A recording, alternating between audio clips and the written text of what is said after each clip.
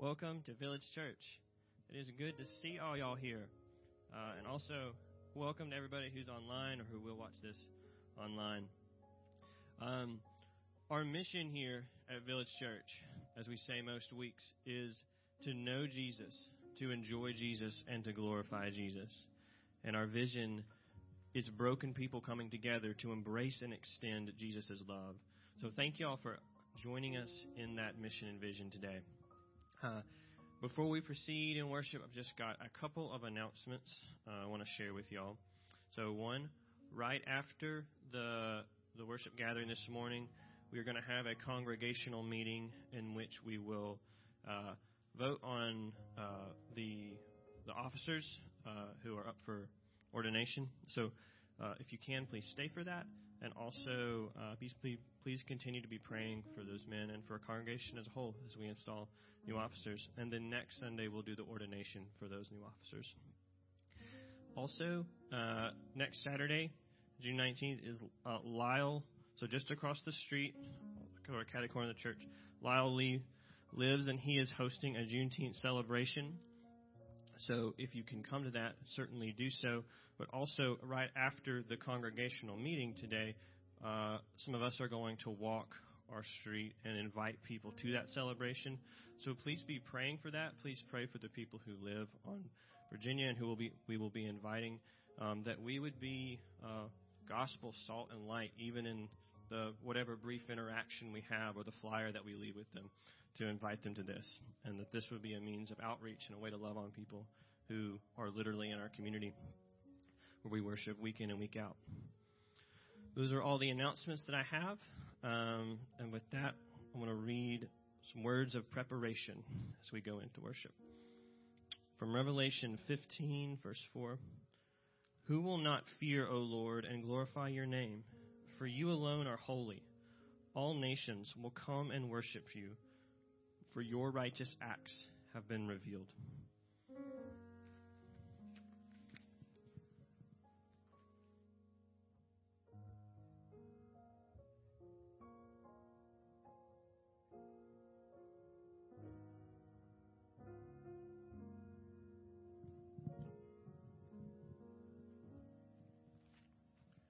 Good morning again, everyone. If you all would join me in a prayer of preparation. Father, as we just read from Revelations 15:4, what stood out to me is all nations will come and worship you.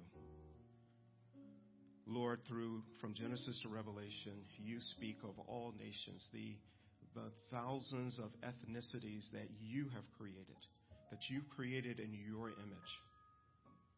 Lord, as we surrender here today in the Village Church, prepare our hearts to worship you. And throughout our week and into our future, Lord, continue to shape our hearts to better reflect your image. And help us here at the Village Church, as you draw individuals to Christ, help us become a safe place for the diversity of your creation to gather, to learn of you, and to worship with us. Lord, we bless you. We thank you. In Jesus' name, amen. Now we will have our call to worship. It comes from the song, "All Creatures in Our God, of Our God and King." I will read the leaders portion, and together we will read the congregation. Would everyone please stand?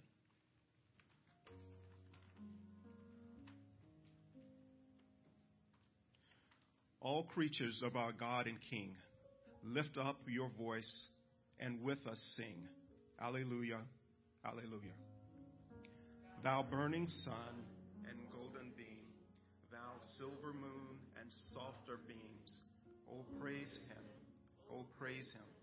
Alleluia, alleluia, alleluia. Let all things their Creator bless and worship him in humbleness. Oh, praise him. Hallelujah. Praise the Father, praise the Son, and praise the Spirit, three in one. Oh, praise him. Oh, praise him. Hallelujah. Hallelujah. Hallelujah. Back here.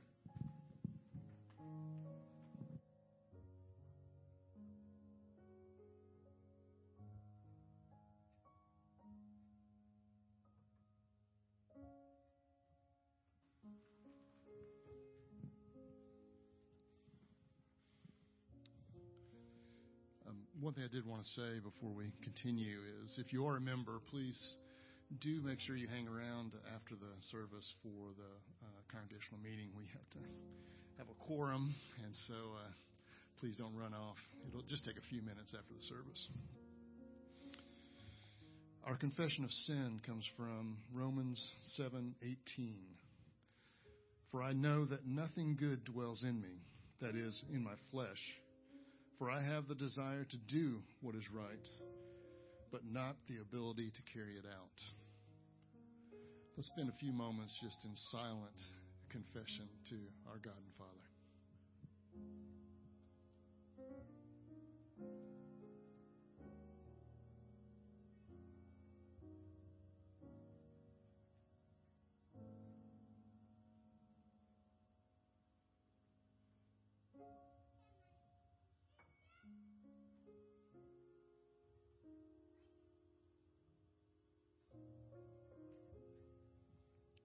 Amen. Our assurance of pardon comes from Jeremiah 33:8. I will cleanse them from all the guilt of their sin against me, and I will forgive all the guilt of their sin and rebellion against me.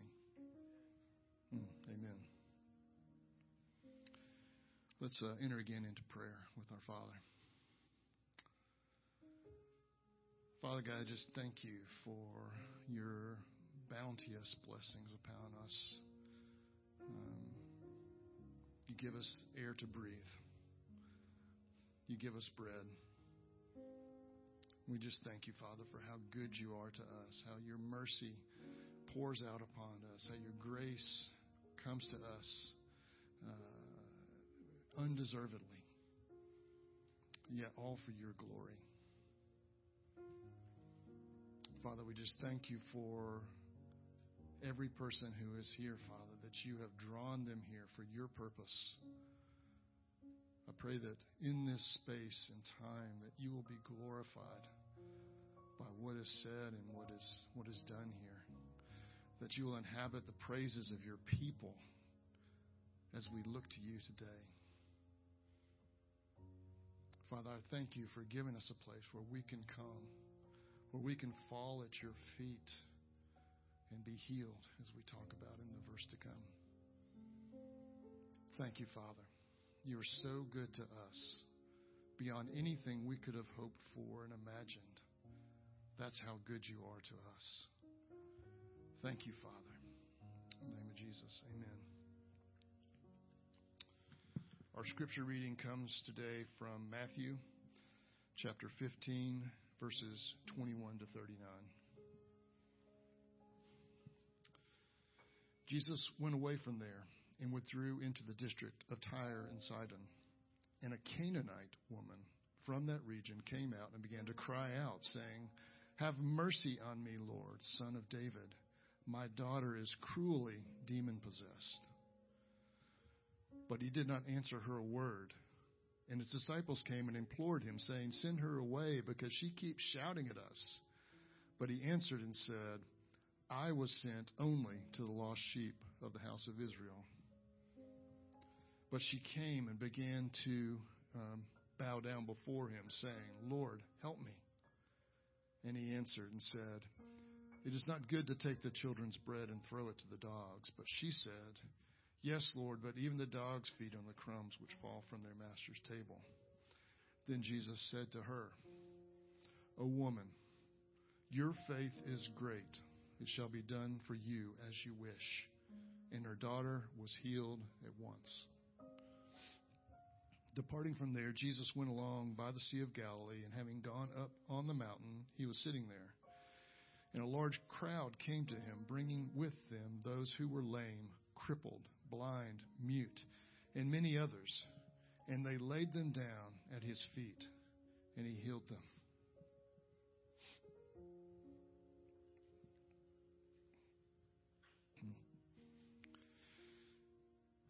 So the crowd marveled as they saw the mute speaking, the crippled restored, and the lame walking, and the blind seeing, and they glorified the God of Israel.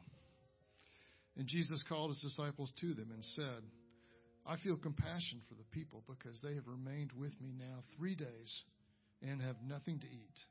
And I do not want to send them away hungry, for they might faint on the way. The disciples said to him, where would we go to get so many loaves in this desolate place to satisfy such a large crowd? And Jesus said to them, how many loaves do you want? And how many loaves do you have? And they said to him, 7 and a few fish. And he directed the people to sit down on the ground. And he took the 7 loaves and the fish, and giving thanks, he broke them and started giving them to the disciples. And the disciples gave them to the people. And they all ate and were satisfied, and they picked up what was left over of the broken pieces, 7 large baskets full. And those who ate were 4,000 men, besides women and children. And sending away the crowds, Jesus got into the boat and came into the region of Magadan. The word of the Lord.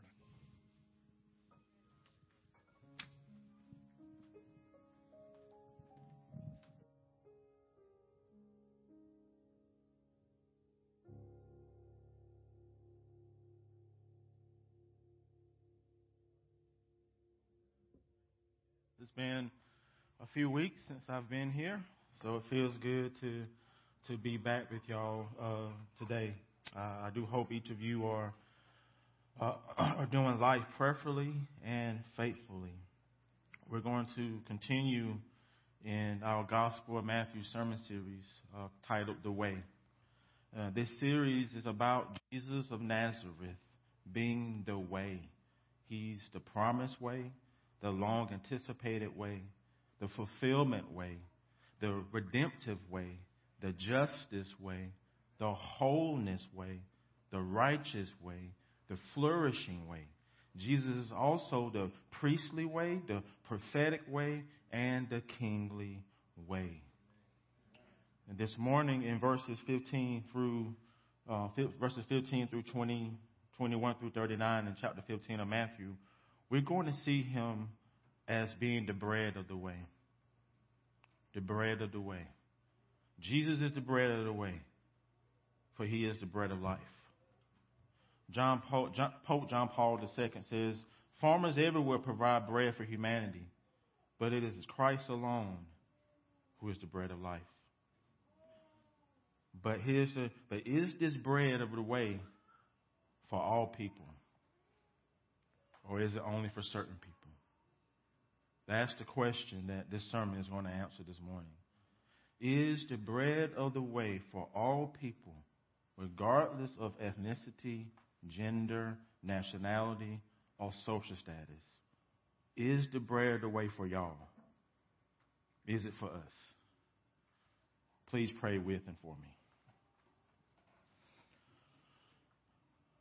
Holy Spirit, as I pray each time I stand before God's people here, I pray in other dependency upon you that the preacher does not make preaching effective and powerful in the lives of God's people.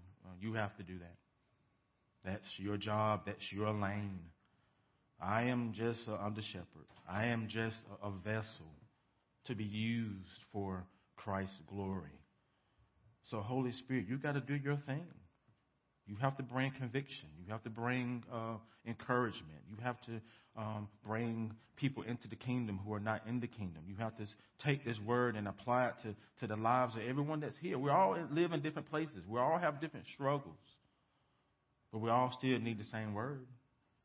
We all still need the same Savior. We all still need the same grace. So, Holy Spirit, third person within the Godhead, the deposit that guarantees our inheritance, the one who leads us into all truth, the one who is transforming us more and more into the image of Jesus Christ. I beg of you today to move. Because if you don't move, we are going to leave here the same people we were when we got here. So do your thing, Holy Spirit. Function within your lane and allow us to function within ours. It's in Christ's name that I pray. Amen. If you know anything about Old Testament history, then you would know that ancient Israel had faced 7 large, stronger enemies when they entered the promised land of Canaan. And these nations are the Hittites, the Girgashites, the Amorites, the Perizzites, the Hivites, Jebusites, and the Canaanites. And each of these nations are descendant of Canaan, son of Ham, grandson of Noah. And collectively, these 7 nations are identified as Canaanites. They're Gentile nations, non-Jews, non-worshippers of Yahweh, pagans. They're called the uncircumcised by the Jewish people. They're alienated from the commonwealth of Israel and strangers to the covenants of promise. You see, this historical information is important because it gives context to what's going to take place in the passage before us today. It will aid us in answering the question for today. Is the bread of the way for all people, or is the bread of the way for certain people? Is the bread of the way for enemies, outsiders, outcasts, the marginalized? We shall see. After an interchange that offends some of the scribes and Pharisees in verses 1 through 20, Jesus and his disciples, they withdraw from Galilee to a Gentile region. Look at verse 21 with me. It says, Jesus went away from there and withdrew to the district of Tyre and Sidon. Jesus and the 12 disciples, they enter into a non-Jewish area. It's an area that most Jews would consider to be unclean, and they would not even go there because it would make them unclean. You see, Tyre and Sidon, they have a long history of being places where people worship false gods, idols, paganism. They have a long history of being in opposition towards the Jews. So in some ways, Jesus enters enemy territory. He goes behind enemy lines. The Gospel of Mark points out that when he enters this region, he enters into someone's house. And he enters the house because he doesn't want anyone to know that he's there. But being Jesus and the reputation that he has at this time, he can't hide himself. Somehow the Gentile people find out that he's in the area. And word begins to spread that Jesus of Nazareth is in town. Because one of the things, if you read into the Gospel of Matthew, one of the things that Matthew keeps telling us is that Jesus' fame spread throughout the region. That Jesus' fame spread here. So word about Jesus does reaches the Gentile areas. They don't just stay within the Jewish cities. It's spreading everywhere about this man who performs great miracles. This Jesus religious teacher who speaks with power. Feeds 5,000 people with 5 loaves of bread and 2 fish. So news travels throughout the region by word of mouth. People are talking. People are whispering. The Jewish teacher that they have heard stories about is hanging out in a non-Jewish area. The man who preaches with authority and works miracles is now among us. How would you feel if you're living in this time? Because again, we're Gentiles. We're not Jews. How would you be responding if you got word that this man Jesus is hanging out in Huntsville? News of Jesus' presence in the Gentile region eventually reaches the ears of one particular Gentile person. Look at verse 22. Matthew says, and behold. And whenever you see this in the Gospel of Matthew, it means you better pay attention to what I'm getting ready to say. That's what he's saying. A Canaanite woman from the area comes out looking for Jesus. And she's a mother running to find Jesus because her daughter is sick. And she can't fix it. She can't make her daughter better. People in her region can't make her child well. The pagan gods and idols can't fix and heal her beloved daughter. She's talked to the experts, and they can't help her either. So our Gentile sister, she's out of options. Have you ever been out of options when you're facing a crisis or a medical issue? Have you ever been out of options? See, we have the privilege of reading back into history, but this is this woman's life. Her daughter is really sick, and she's not running out to Jesus to be part of his fan crowd. She's running out to him because her daughter is suffering and she can't fix it. Put yourselves in this mother's shoes for one moment, and can y'all empathize with her? Imagine if you had a child or a loved one suffering from a sickness that you can't fix. You just got to sit there and watch them suffer. What emotions will you experience? You feel powerless, hopeless, despair, grief. You feel helpless, scared, mad, frustrated, insecure. This mother is experiencing the same emotions. We have a tendency to make people in the Bible who's not Jesus non-human. As if she's a bystander in her own suffering. This is real life for her. This is history. This is not a Lifetime movie or a Disney show. This is real life. Her daughter is sick, and she's stuck, and she's out of resources. She's out of options. She's out of answers. But a light of hope begins to shine through her cloudy sky. Good news reaches her ears. Jesus of Nazareth is in town. Is that still good news to you? Or have you been a Christian so long that Jesus no longer makes you feel anything just to hear his name? After locating Jesus, so she, a non-Jew, decides to leave her home in order to seek help from this Jewish teacher on her daughter's behalf. Then she loves her daughter just like you love your kids, your family, and your friends. And what she does, it gives you a picture of what it looks like to fight for your sick child. It gives you a picture of what it looks like to advocate for a loved one who is sick. So after locating Jesus and seeing him from a distance, she begins to cry out, y'all, over and over again.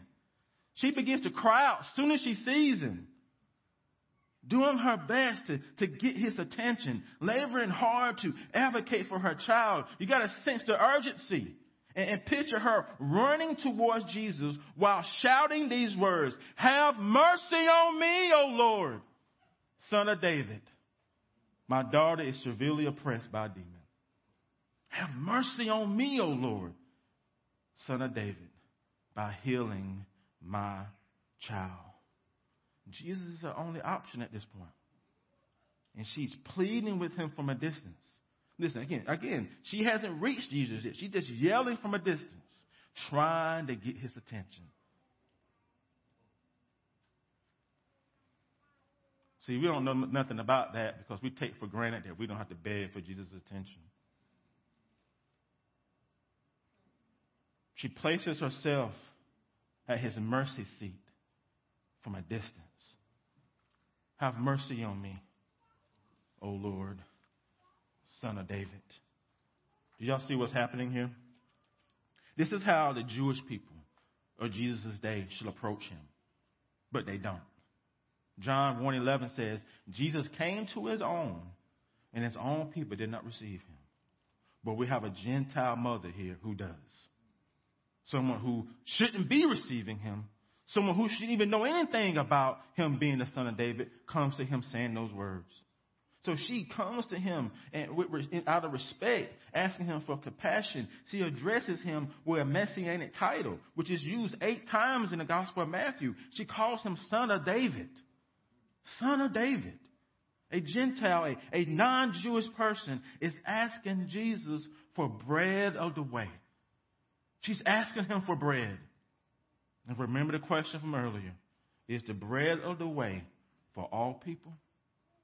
Or is the bread of the way only for certain people? Is the bread of the way for her and her daughter? Is the bread for us? Is the bread for Gentiles? Or is it exclusively for the Jewish people?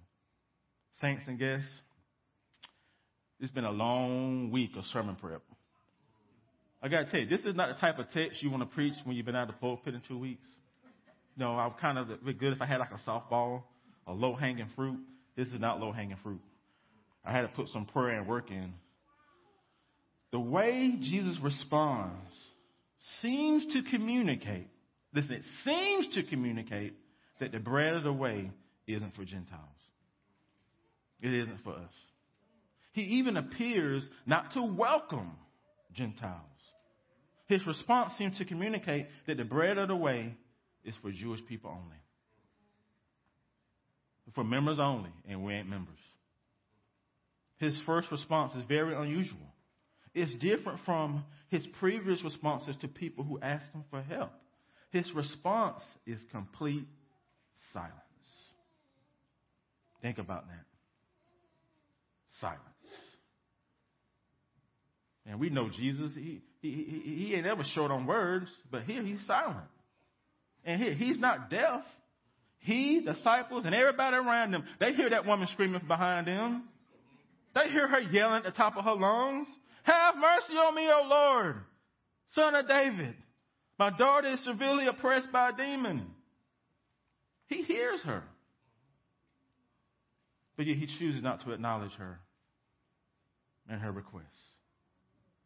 Look at verse 23. It states, "But Jesus did not answer her a word." And in the Greek, that's exactly what it means.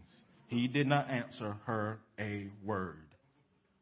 If you go read the commentaries on this, it will say, he did not answer her a word. The Message Bible says he ignores her. Now, it seems unloving because it's like, is this the Jesus we've been learning about? Well, what do we make of his silence? What do we make of his nonverbal responses? Because I preach sermons on how Jesus' nonverbal responses are all loving and then welcoming, but I got to tell you, it don't seem very welcoming here. Eventually, the disciples, they reached their limit with the mother constantly crying and shouting after them. Her persistence begins to annoy them. And so they come up and beg Jesus, send her away, for she keeps crying after us. And one commentator says we should understand these words this way: give her what she wants and send her off. The disciples are like, for the love of Jesus, just heal the woman's child already. Get it over with so she'll stop following us around crying out. But Jesus sets himself up against the disciples with his second response. He doesn't heal the child, nor does he send the woman away. Look at verse 24. But Jesus answers, I was sent only to the lost sheep of the house of Israel.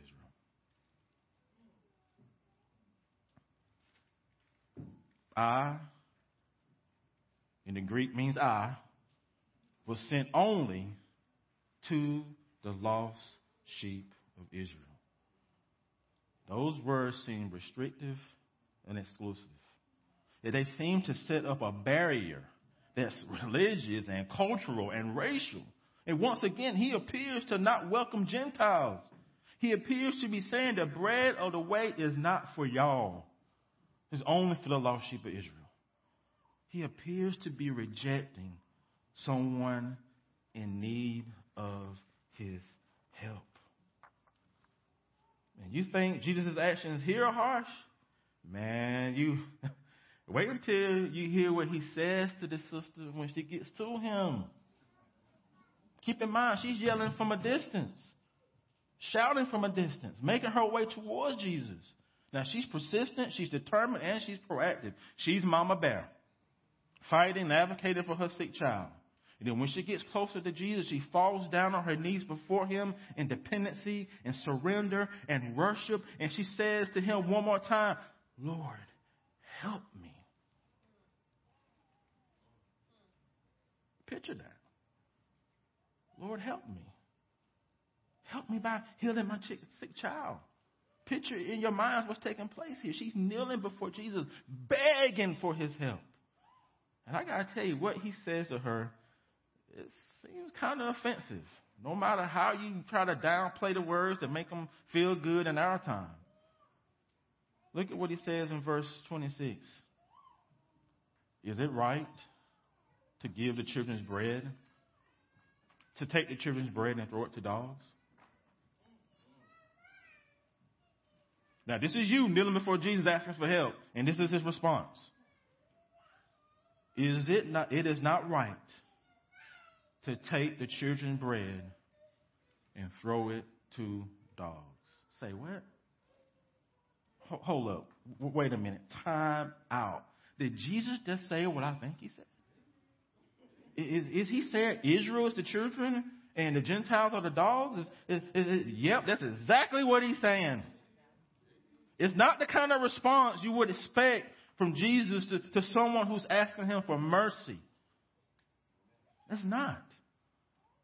I don't know about y'all, but it was hard for me this week to make sense of Jesus' silence and the restrictions he places around his ministry and this offensive metaphor he uses. It doesn't make sense to me that Jesus will appear to be rejecting someone who comes to him in humility, asking for mercy. It doesn't make sense to me to see Jesus appearing not to welcome Gentiles. It doesn't make sense to me to see Jesus seeming to be communicating that the bread of the way isn't for all people. But saints and guests, what appears to be rejection isn't rejection. Man, that's supposed to be an amen statement. I did all this building up to that statement, and y'all are just like silent.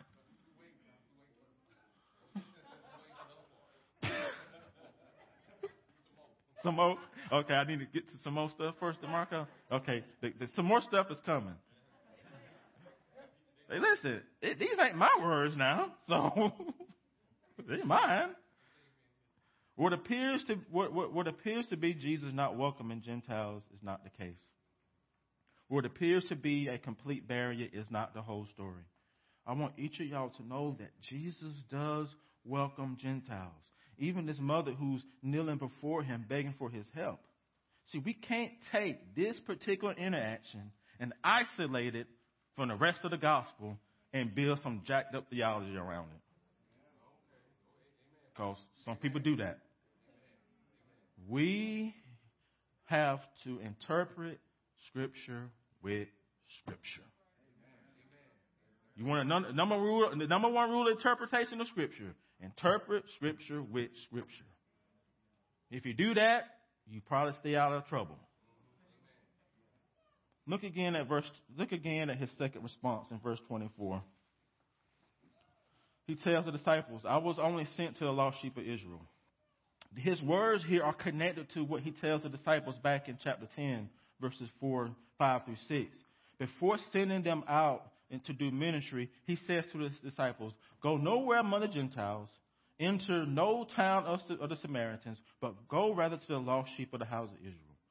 Both of these statements are talking about the priority of Jesus' 3-year ministry. The priority. The priority is given to Israel before the resurrection. To call Israel to repentance is the primary focus of Jesus' earthly ministry, says R.T. France. See, this priority and this primary focus does not mean the Gentiles are barred or excluded. It doesn't mean the bread of the way is simply restricted to the Gentiles only. And Jesus' silence in verse 23 doesn't mean he doesn't care about Gentiles, his mother, and her sick daughter. Matthew and Jesus are pro-Gentile, even though verses 21 through 26 seem to communicate otherwise. Remember, saints, interpret Scripture with Scripture. You see, Matthew includes Gentiles in his genealogy in Matthew 1. Did you know that? Did you know that? He highlights 4 Gentile women who are either Gentiles or have Gentile associations. Tamar, Rahab, Ruth, and Bathsheba. Those are all Gentile sisters in the genealogy of Jesus from the very beginning of the gospel. There are other Gentiles mentioned in chapter 2. Some wise men or magi come from the east. These are not Jewish men. They come to Jerusalem looking for baby Jesus, who was born King of the Jews. They come to honor him. And do y'all know what happens when they find Jesus? When these Gentile men find Jesus, what do? They fall down and worship him. They even present him with gifts.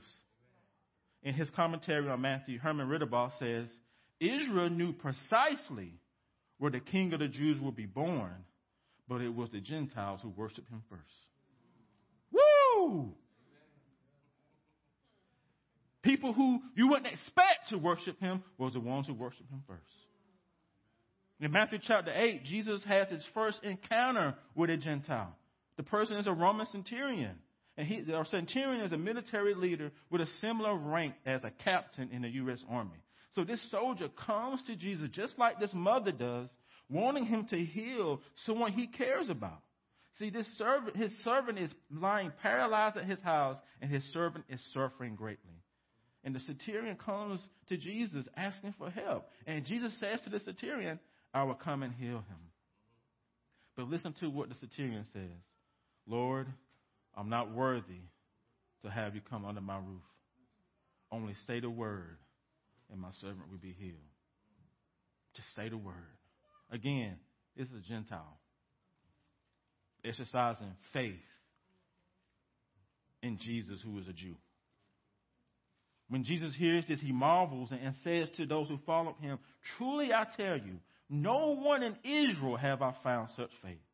I tell you, many will come from the east and the west and recline at the table with Abraham and Isaac and Jacob in the kingdom of heaven, while the sons of the kingdom will be thrown into outer darkness, in the place where the weeping and gnashing of teeth.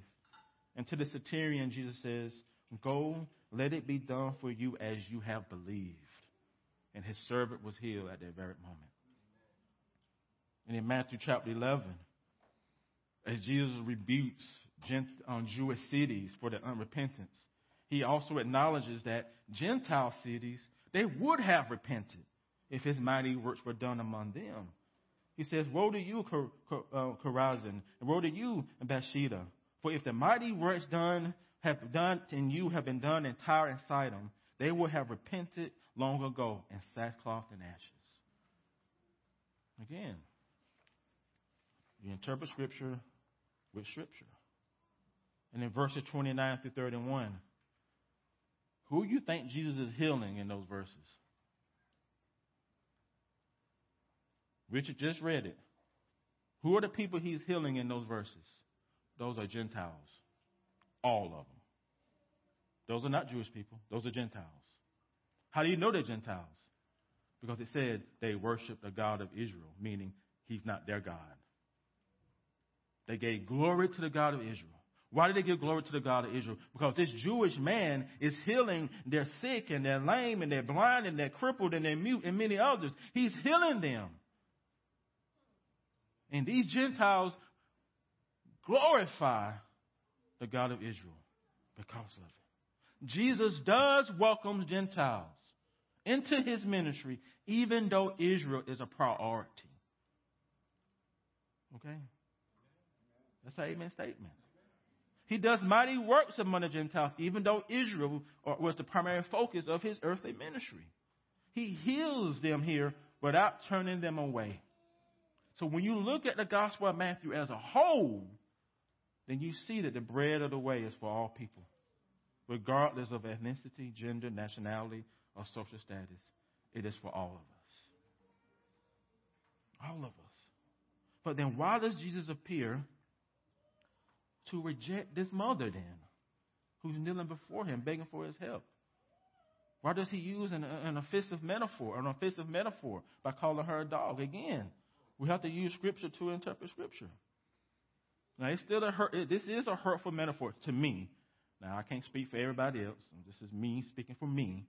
It is still a hurtful metaphor, even though Jesus uses a different term for dog. He doesn't use the term Jewish people use when talking about people from different faiths and different ethnicities. That term, the term they use is kuzin. That's Kusin. It refers to street dogs, stray dogs, loose dogs, dogs that don't have a home. And one commentator says, in those days, dogs were the unclean scavengers of the streets. This term is also used as a metaphor for reproach of people with an impure mind or a sexual pervert. It is used to label people as being excluded. This is the term that Jesus uses in Matthew 7:6 when he says, Do not give dogs what is holy. That's the term he uses. But in verse 26, he does not use that term. He uses a different term.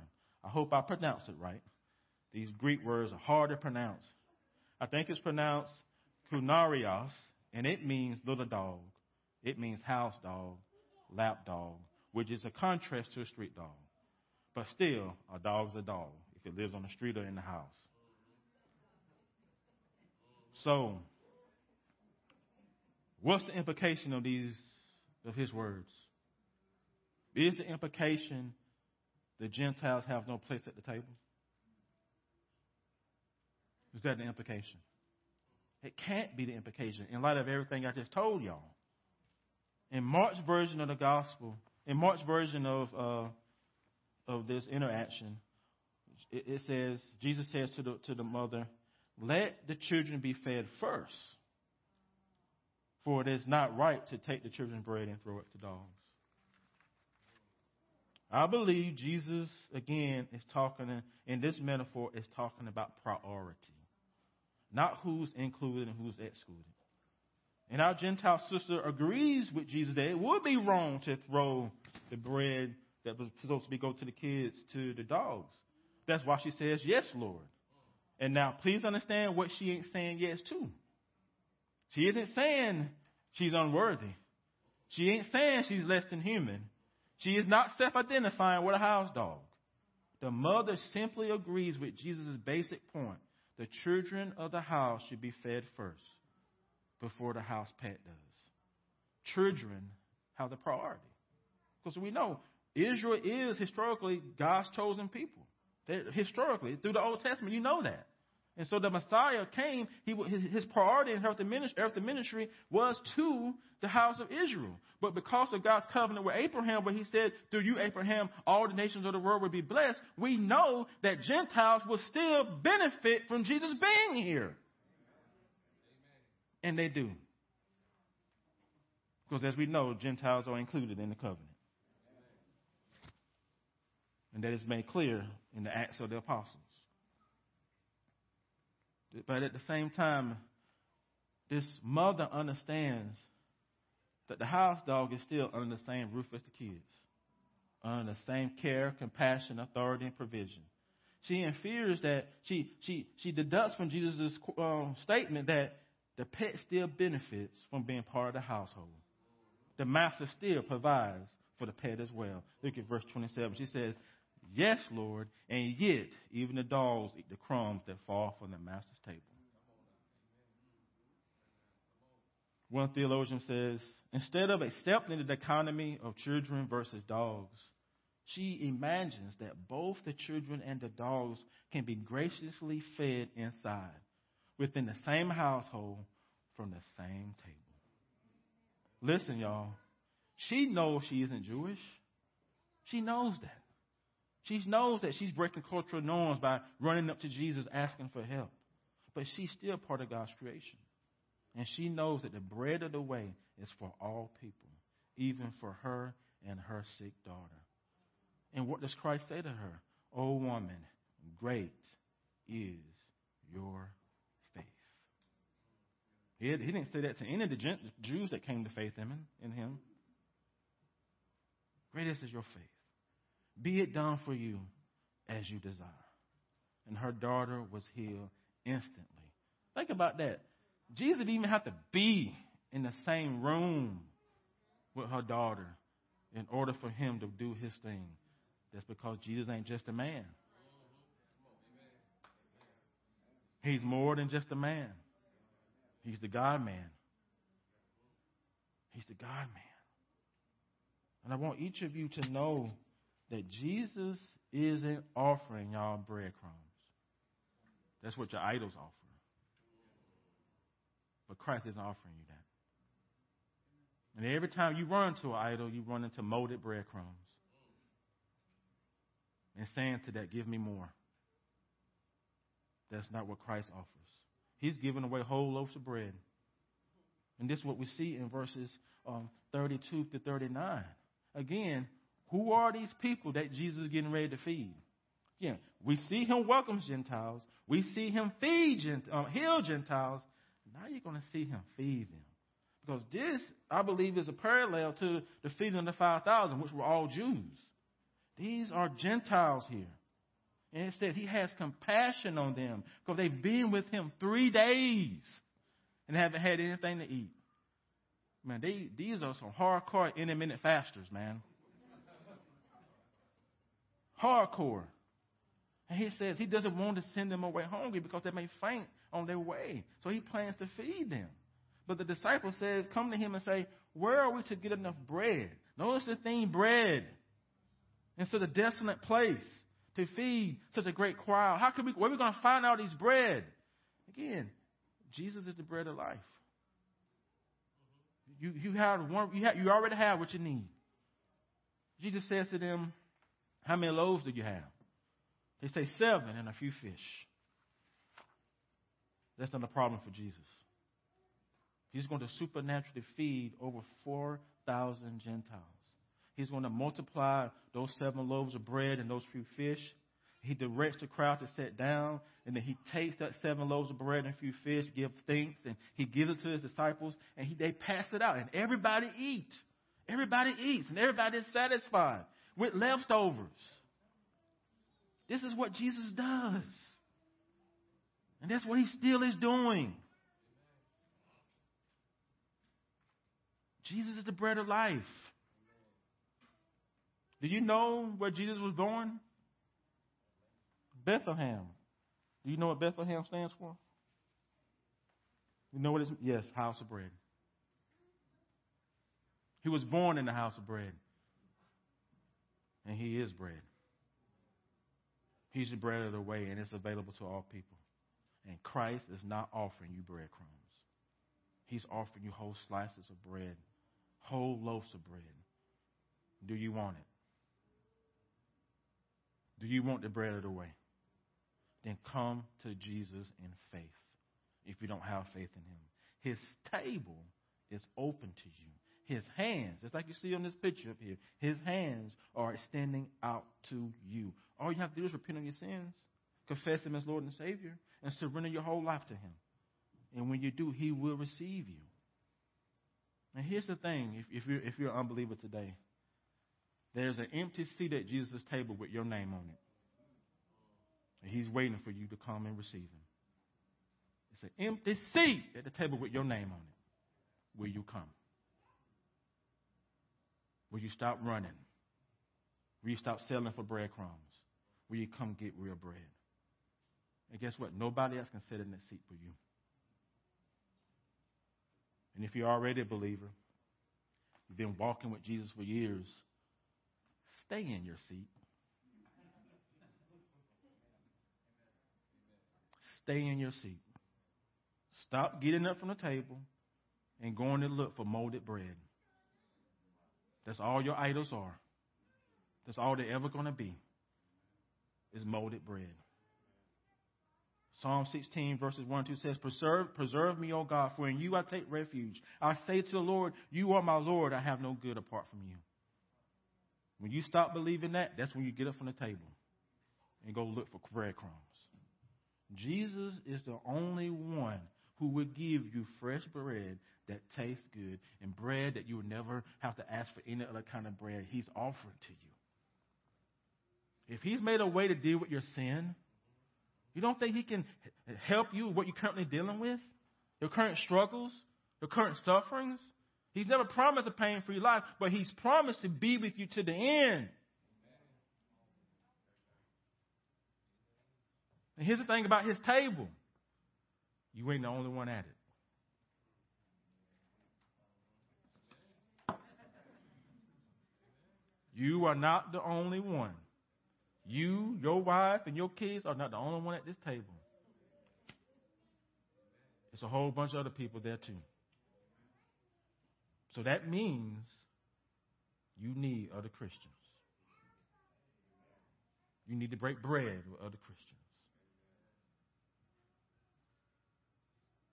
So as a believer, stop breaking bread alone. Stay in your seat and enjoy the company of other beloved sons and daughters of the King. And we get to break bread together. And what I love about this table analogy is that this table is going all around the world. And every time someone becomes a believer, they take their seat at the table with other believers. The table never runs out of seats. Never runs out. It never runs out of bread either. I'm gonna close with. Earlier, I read a quote from Pope John Paul. I know you're probably asking, why is Alex quoting a Catholic Pope? I believe God has people everywhere. And I don't have to agree with everything anybody says to agree with some of the things they say. So I like this quote, so I'm going to read it. He says, farmers everywhere provide bread for humanity, but it is Christ alone who is the bread of life. Even if all physical hunger of the world was satisfied, even if everyone who is hungry were fed by his or her own labor, by the generosity of others, the deepest hunger of man will still exist. Therefore, I come to you all to say that to Christ, he is the bread of life. Come to Christ, and you will never hunger again. Let us pray. Lord Jesus, I thank you that this bread, this water, this life that you're offering, it does satisfy our deepest need, our deepest hunger. And you can satisfy it. So my prayer is for those who are here and who are watching who don't know you. I pray that you draw them in. I pray for the beloved saints and sons and daughters who do know you, that you will keep them at the table and help them enjoy the presence of other believers at the table with them. And so watch over us, sustain us. I pray for the Village Church as she moves into the future, that you will bless her and sustain her and provide all that she needs so that she can flourish. And I thank you and I praise you. In Christ's name, amen. You please stand for the benediction. Also, for all TVC members, take a few minutes, use the restroom, do what you need to do, and then come back. Then we're going to start the congregational meeting. And we shouldn't take long, so we'll pass out the ballots. We'll have to count the ballots, and then the meeting will be over. So here's God's benediction to his beloved. Now may the Lord of peace himself give you peace at all times and in every way. And the Lord be with you all.